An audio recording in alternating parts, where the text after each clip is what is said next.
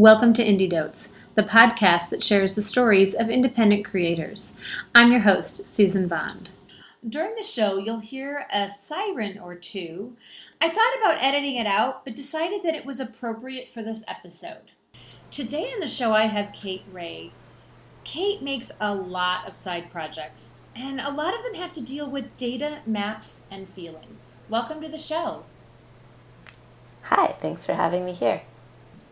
Today we're going to be talking about at least one of your projects that you've recently done, which is Crying in Public. But I understand that you also have a day job. Yep, engineering manager at Pilot Works, which is a food business incubator. So people who are starting up food businesses can use the space in the community, and mostly what they get is these shared commercial kitchen spaces. So they can flexibly rent spots in the kitchen for caterers, people who make products, food trucks, smorgasburg, that kind of company. Oh, cool. So a few years ago, I found this Kickstarter called Acceptable Reasons to Cry in Public. And it was these maps. Or I don't know even these maps. I guess it was these posters. And what you did was you bought 3 posters, and the goal was to put the maps up in your town somewhere in public. And I think the project was really super, and isn't that interesting? Yeah, actually I had heard about this. People told me about it after I started this project, but I didn't know that that people were supposed to make the maps themselves, which really makes it Well, cooler. They actually made the maps, but then you put them out.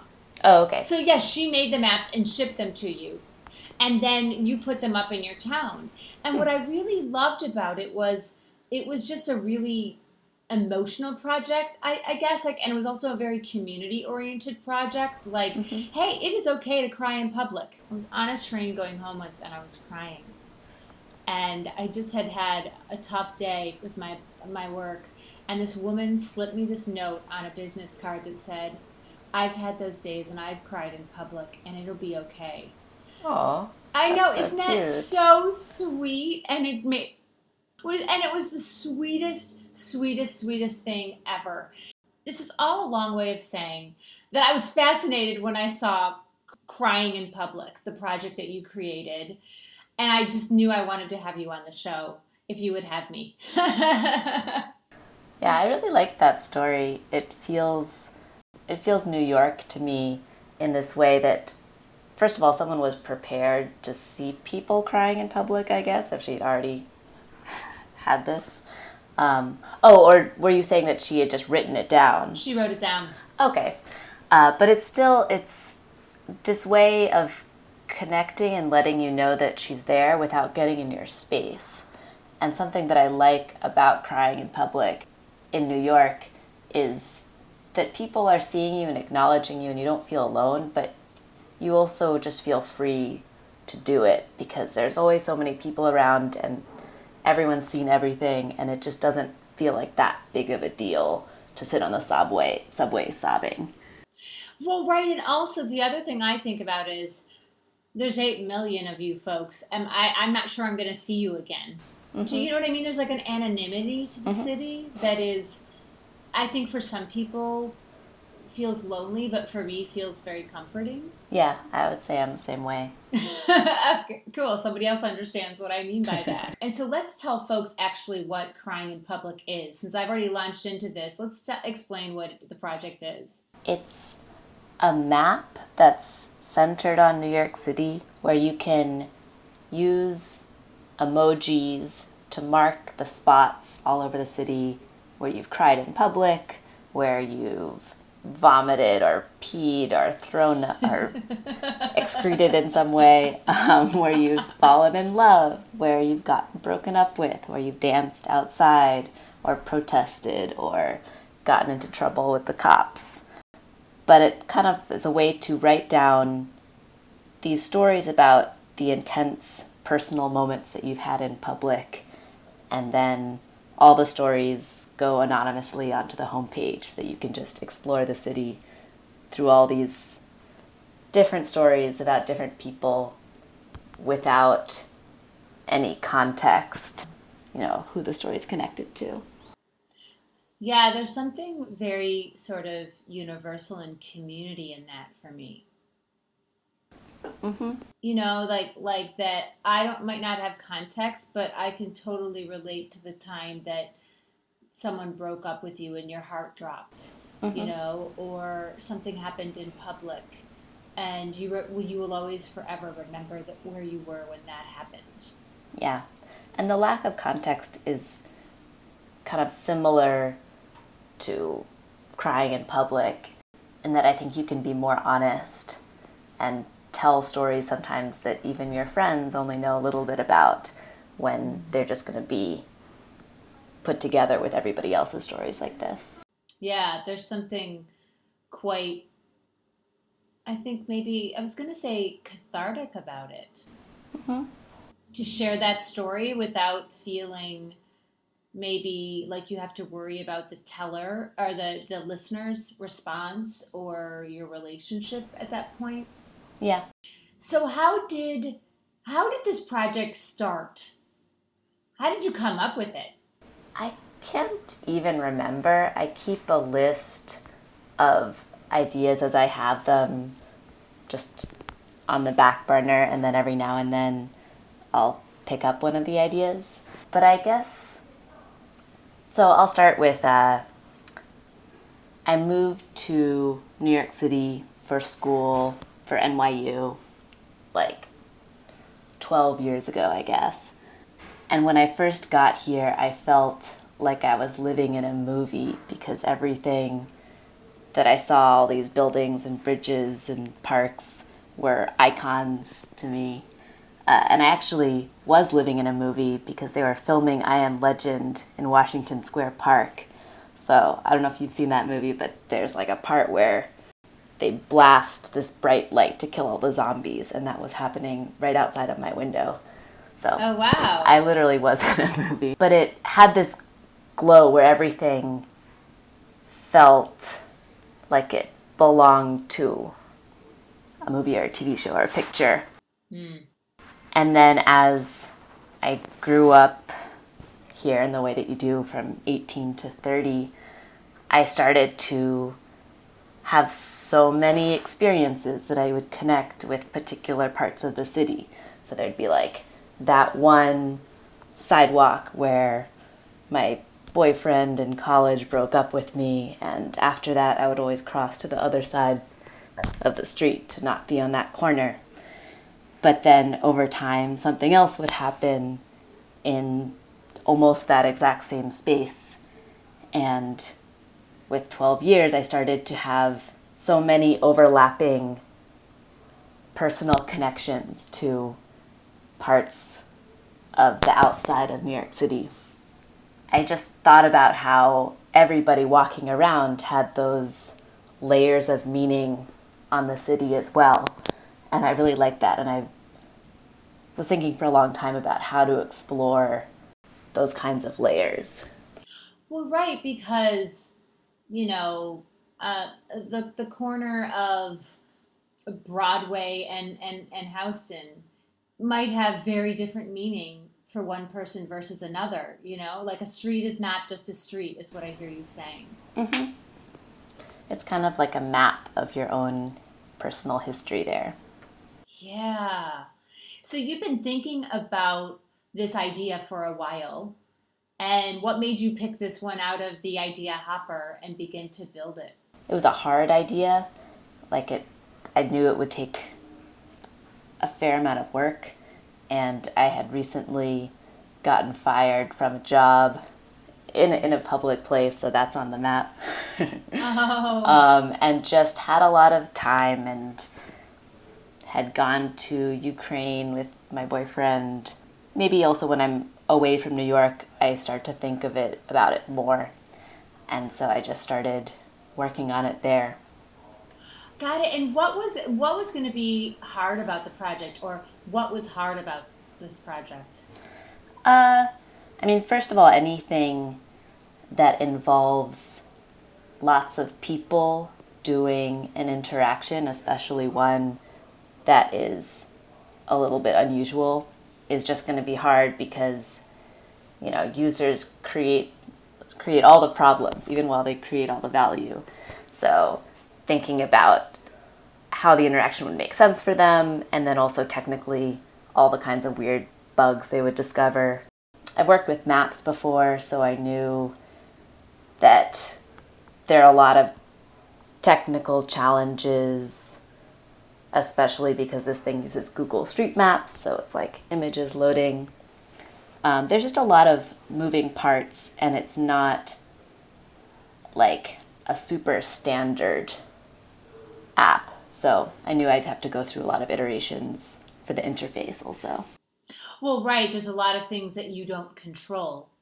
At this point, I've made a lot of like side projects, and if I do something where people write in a text box and then it goes to another page and you pull them together, that's pretty easy at this point because it's something everybody's used to. It's something web tools are built up to support really well.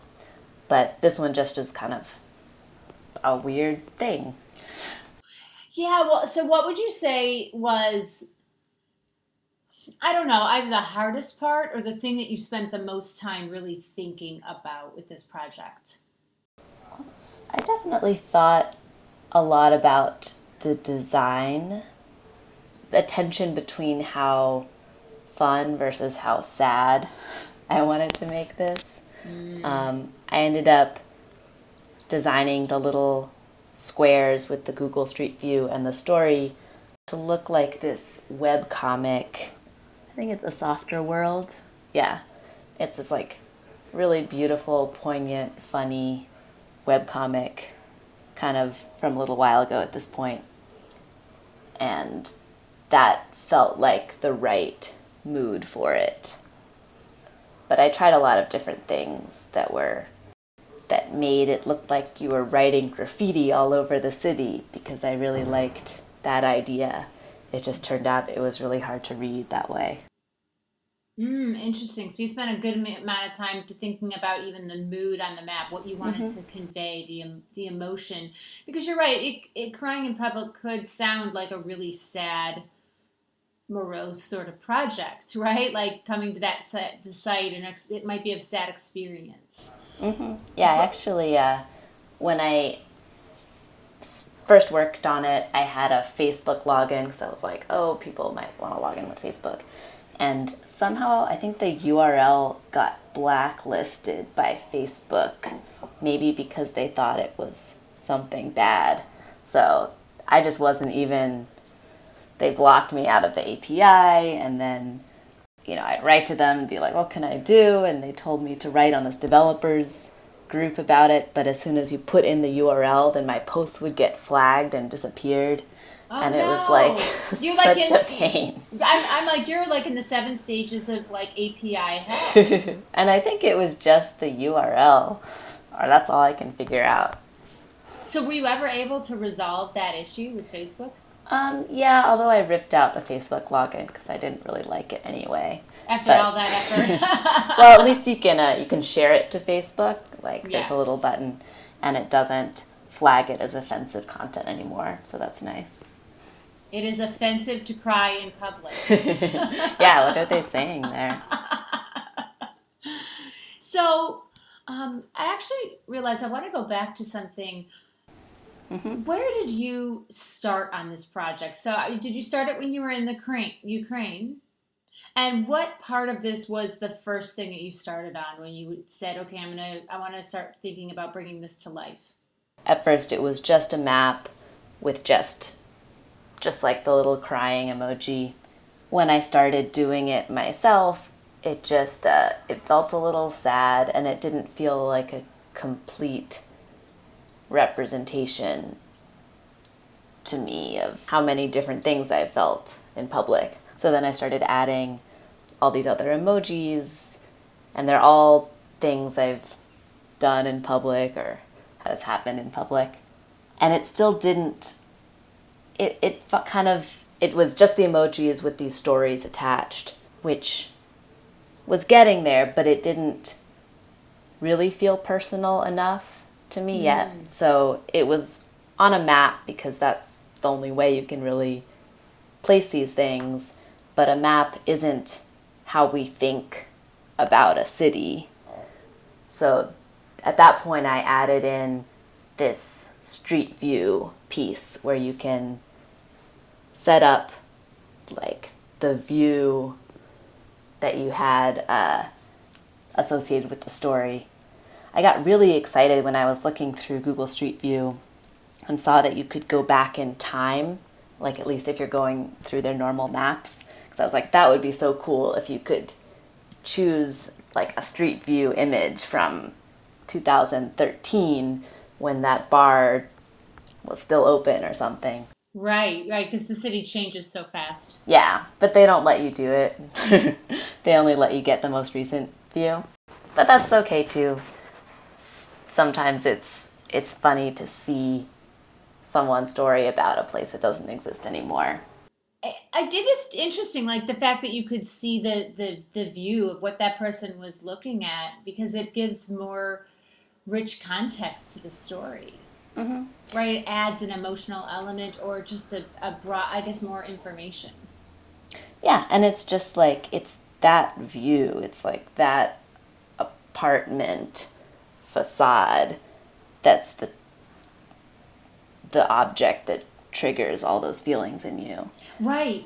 So someone else can see that, and to me it's just a door, but to you, it opens you into a whole new world, an emotional world, maybe. Yeah, and I found as I was setting up my little stories that it was really emotional when I would track down like some alleyway off of 2nd Street and post my little story. That was starting to make me feel things. So then I thought I was on the right path. Yeah, and when you got to that point where you're now adding the street view in, was it in your mind from the beginning? I think it was, but I want to clarify that you knew you wanted it to be more of a community project, not just yours. Mm-hmm. Yeah, you knew that.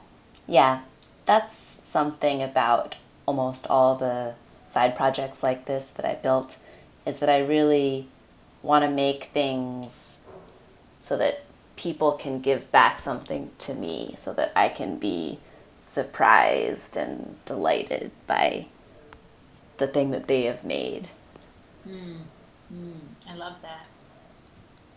So how I guess I'm curious how much of this did you start when you were in the Ukraine? How much of it did you build in the Ukraine, like away from New York City, right? The place that you're writing or working about. A lot of the functionality of it. It's really nice over there because we're with my partner's family. The internet is really good for some reason, and there's like nothing to do most of the time, so you spend a lot of time. Yeah, like ripe for a side project, right? Mm-hmm. So most of the things aside from the street view, although that was one of the trickier parts to get done, I just did kind of during that 2 weeks, a long time ago now at this point, and then I put the project aside, would go back to it now and then, ended up getting a lot better at React and Redux in the interim, so kind of like rewrote the whole thing, because I also use these side projects just to explore new technology. As far as like the idea and basic functionality, I pretty much did that all in the first few weeks. And this is a while ago, you said, like a year, 2, 3 years ago? This was like I guess a year ago at this point. Okay. Got it. So you set it aside for a while just because you wanted to work on other projects or life or... 99% of a project is like the cleaning up, finishing touches. All the fun part is like kind of the first part. Yeah. Which is so there's a lot of things to fix after. But actually also it was that a year ago was right around the election, right around our country changing or us finding out how it was changed. And this kind of project didn't really feel right for a little while. It just felt like there were so many more political actions to get involved with. And even though we are still going around feeling and having our own lives, I just sort of wanted to work on other things until more recently. I think that makes a ton of sense. It was emotionally a very different time for our country. Not that it's not still ongoing, but I can see, and I really like that idea of.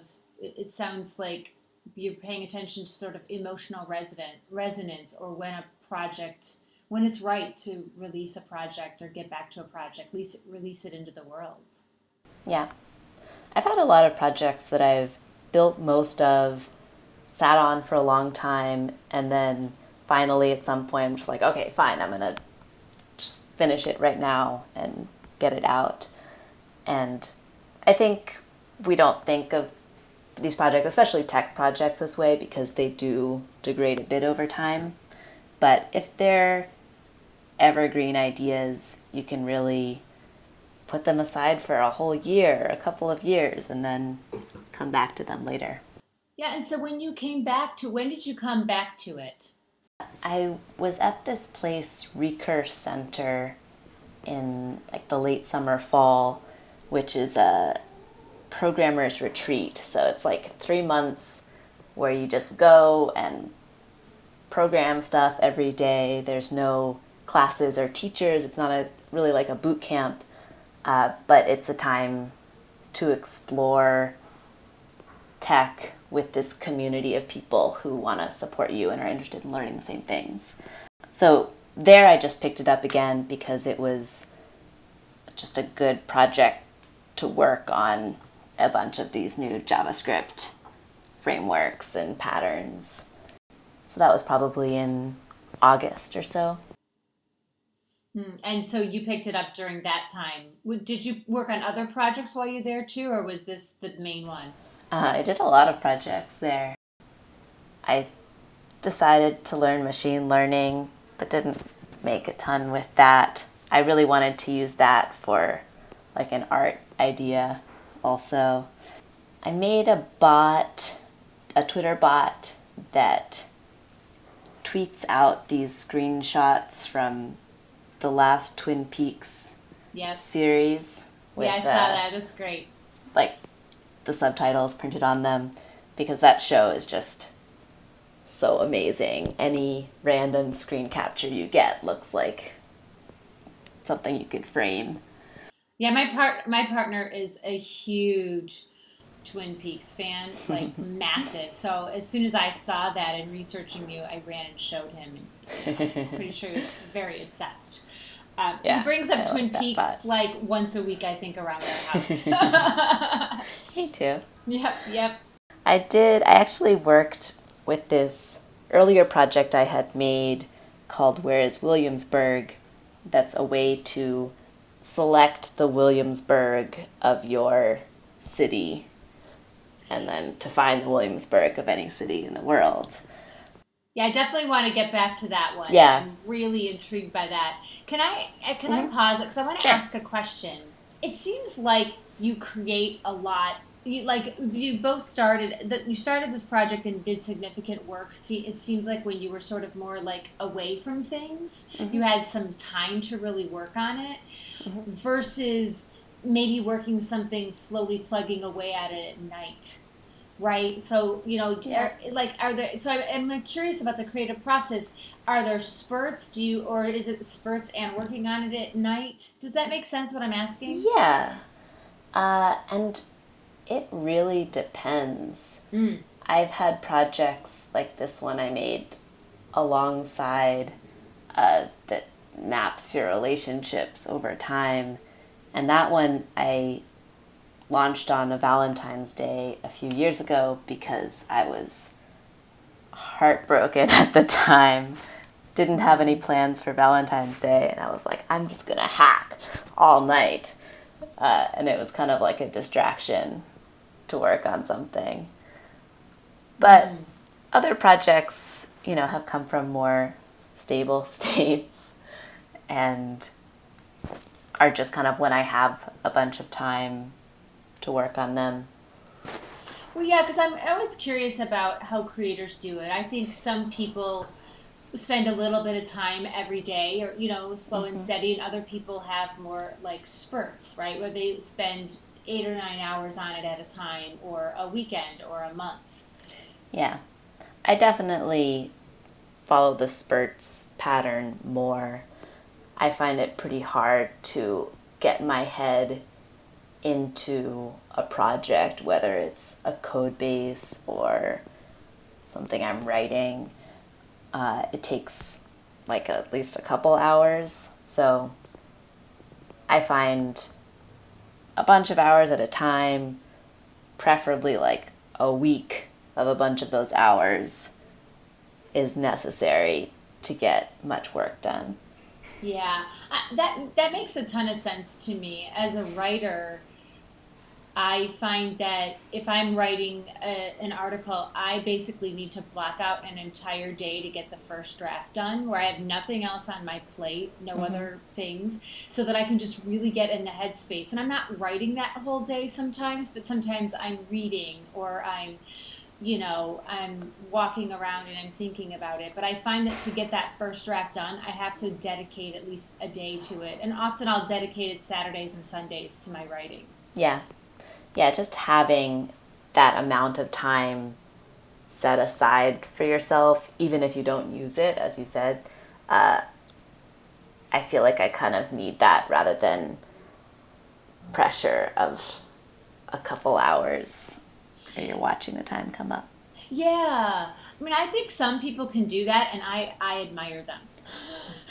Someone who can just jump into a project and be productive for an hour or two. Yeah, I've heard from some of my friends who started having babies that this is actually one of the benefits. I mean, they're the ones who continue to produce a lot of stuff even while being really busy, but they're like, it just makes you focus your time so much better. So who knows, maybe I'll change in that way. But right now I have the luxury of being able to say I just want a whole day to work on this. Yeah, maybe that's what I needed. I needed a baby. I've not had kids. I'm not going to have kids. I've heard that too, actually, by other of my friends who are and family who are parents, that they've taught them how to focus, and they've been able to do that. Find ways to focus in very short amount of times. Mm-hmm. I think there's also just different styles too. Some people really, I don't know, their style. I don't know. They have a particular way of doing things, or that works best for them. Because I think I can accomplish things in an hour or two, but I can't. I guess I'm not my happiest when I'm creating that way. I love to just bash through a first draft, even though I know I'm going to rip it apart and it's going to be horrible. There's something about going through that whole thing. I feel it makes it easier and better for me being able to do that. Yeah. When did you did a bunch of work on it at Recurse Center, and then when were did you continue to do more spurt work on it? I'm looking at when did you launch it and how you kind of finished it. I had pretty much done all the work, but I always get afraid before launching something, or I just usually most of the things I've launched or published or put out into the world, I sort of did from this place of despair where I'm like, it's not perfect. There's so much I want to do to it, but I've felt stuck for a while and I haven't known what to add to it. Usually it turns out fine, but I have spent so much time thinking about something that I've worked myself up about how much better I want it to be. So you're not worried about how people might receive it, but your own perception of where you are in how good it could be? Yeah, although they're tied up, especially with something like this, where it's only good if people are using it. So worrying about it being better and how it'll be received are kind of similar. Yeah. Although I guess I would say that for most of my projects, I would much rather they were received deeply by a small set of people than shallowly by like a much wider set. But for this project, I was kind of in that state. I had finished it. I'd even written a little blog post about it. I didn't have anything else to add. I didn't have much time anymore. So I just put it in my head that like I have to do this before Valentine's Day, because I knew that's a time that really gets people's feelings going. So you had a launch date in mind. I had an upper limit where I was like, I know that this is good. Before then, it has to happen. And then that weekend came around. I was so busy, but I had just like told myself that I would do it. So I just, it was already up. I basically just like tweeted it. So it was live. It was more about publicizing it and letting other folks know. Yeah. And when you launched it, was it just your emotional, landmarks or stories on it, or had you had other folks add some before you, really published it live? I had gotten a couple friends to put down some of their stories, partly just because that way, we weren't, it was a little bit more anonymous on the front page. And I had talked about the idea to people over time. So there were some friends who were like, "Oh man, I've cried everywhere. I would definitely, I have some stories I would love to put on that." So there was a little bit up already. Got it. And so what happens, you put it out on Twitter, and then what happened? People just saw it and started using it and started sharing it. Was it pretty quickly, or did it take some time for folks to sort of understand or get into or get the message to spread around? It took a little bit of time, but the Valentine's Day thing did really help.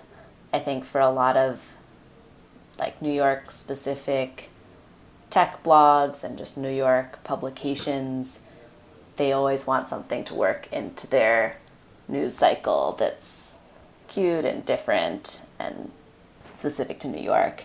So a number of journalists contacted me and wanted to get things out that week. So that definitely helped push it along. Yeah, I know. I think I heard about it in technically Brooklyn. I think that's what that publication is called. Yeah, I know them. Yeah.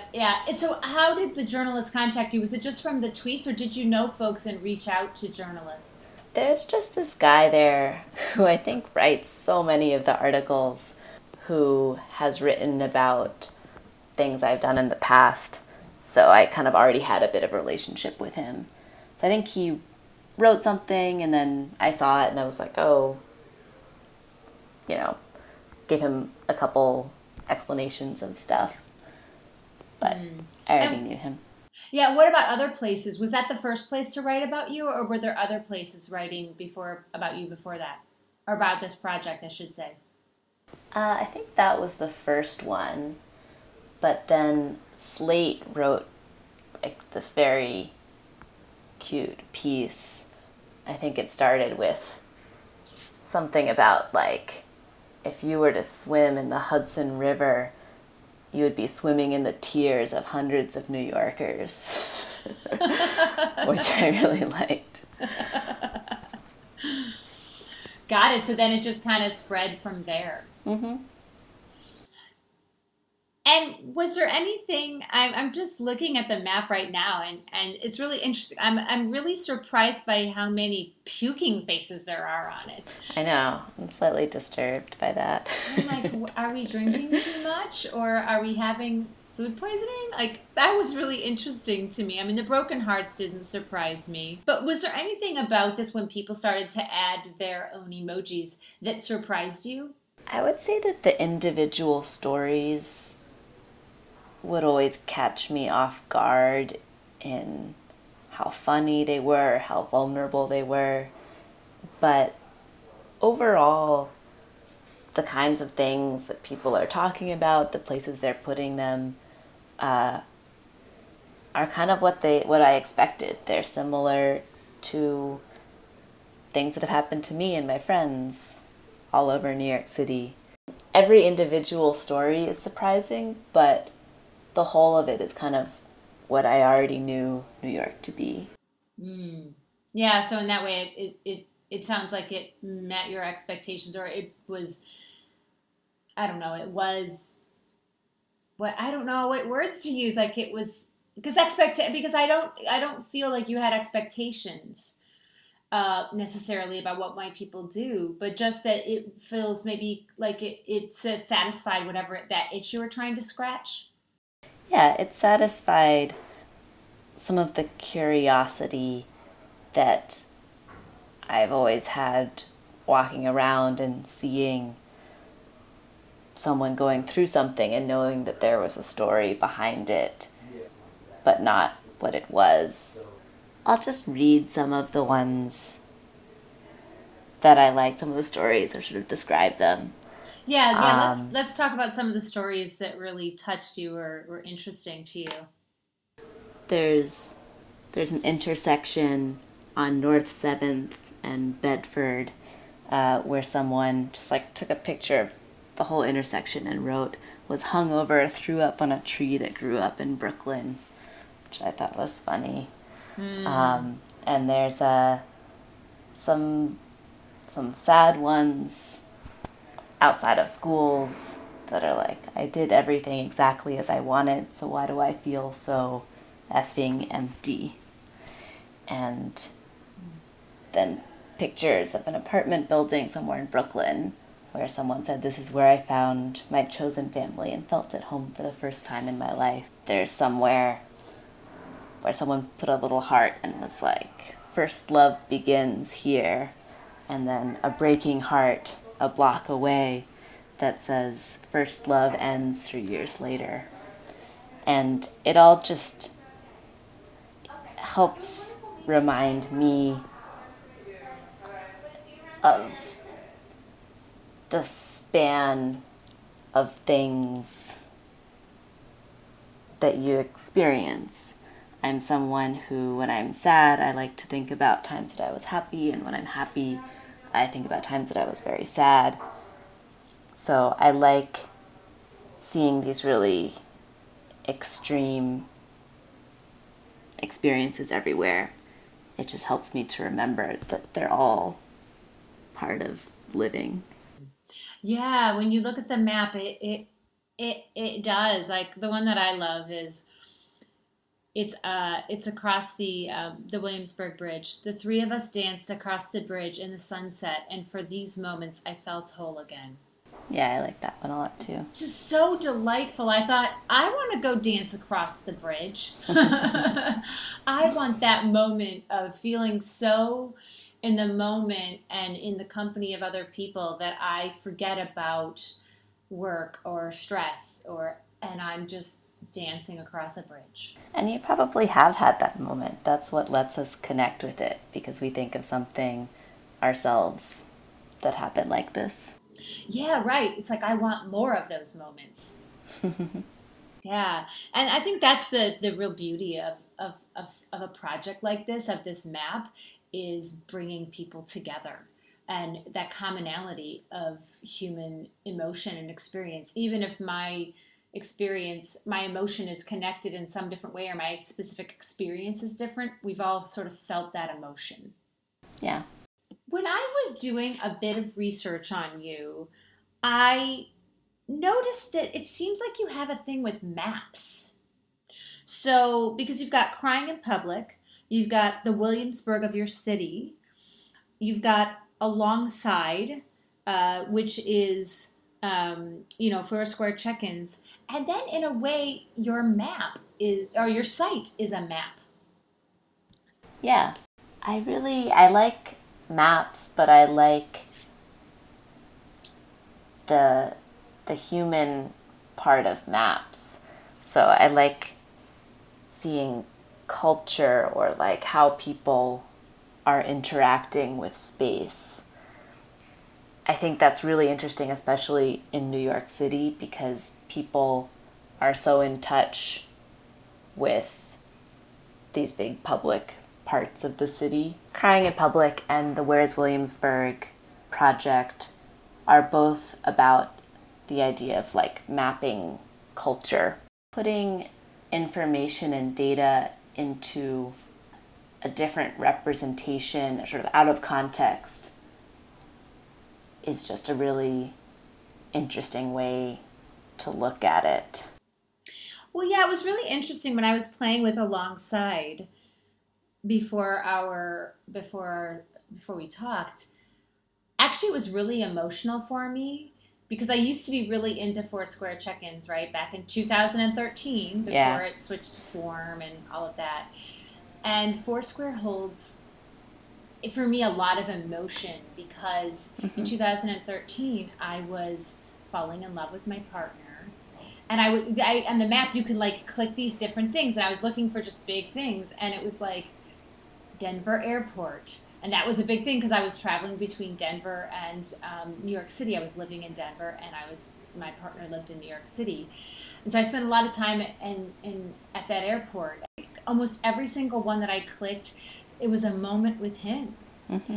And it was really wonderful. It was like actually really emotional for me. It wasn't so, I think that map was more about maybe like, I'm not sure if it was like about relationships with other people, but that's what it was. Yeah, that's what it was for me. And it was really wonderful because it was an incredibly emotional experience to remember all of those moments with this person and to go back in that time when we were first falling in love and we were traipsing across the country and the world to be together. Yeah.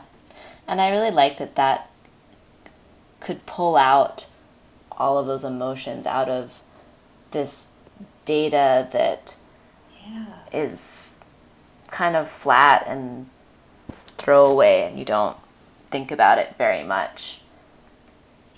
Yeah, it strikes me that you use maps and data, I mean, for me at least, to bring out emotions in people or community or experiences or relationships. Mm-hmm.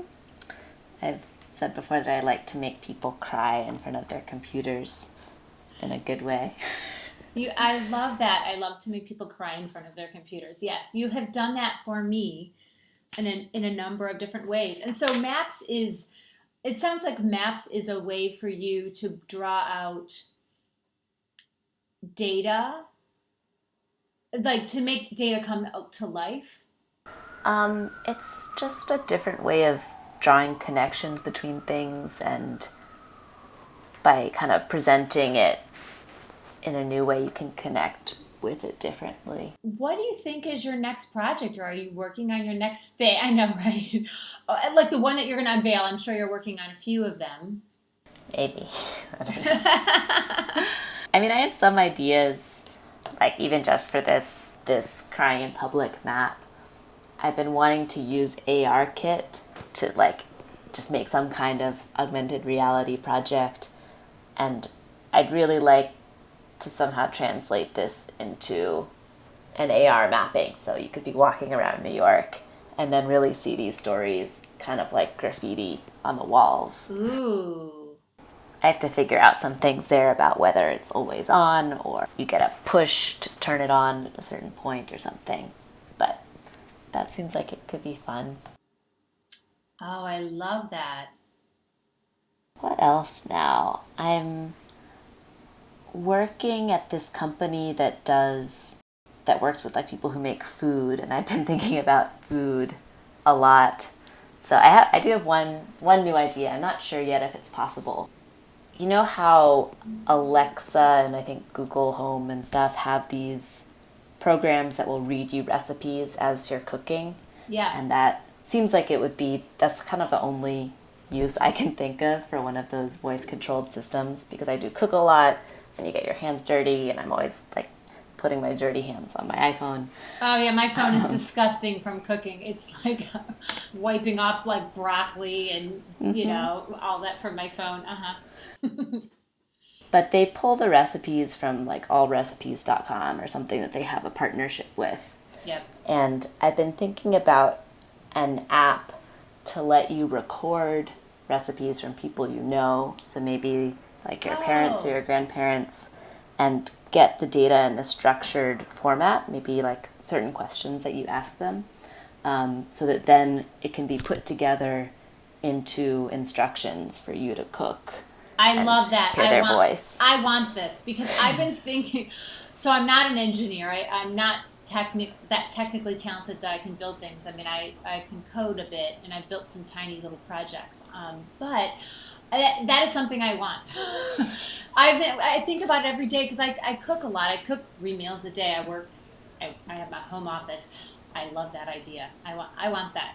You have to let me know if you build it. Yeah, I want it too. It might be really hard. I haven't looked into the tech parts of this yet.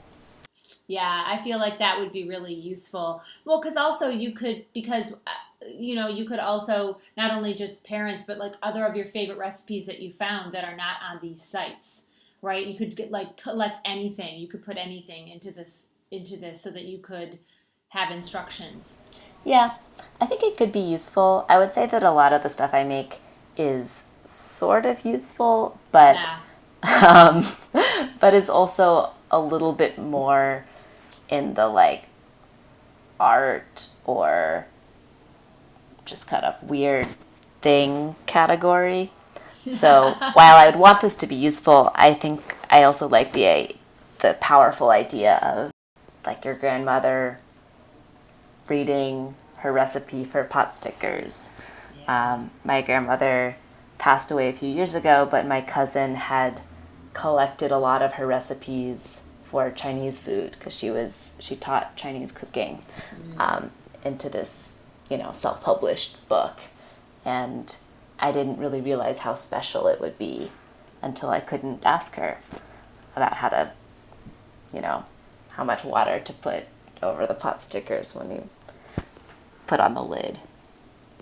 Yeah, it strikes me as like going back again, there's like an emotional resonance here. There's something about bringing data or information to life in a way that expresses emotions or feelings. Yeah, I'm big on emotions.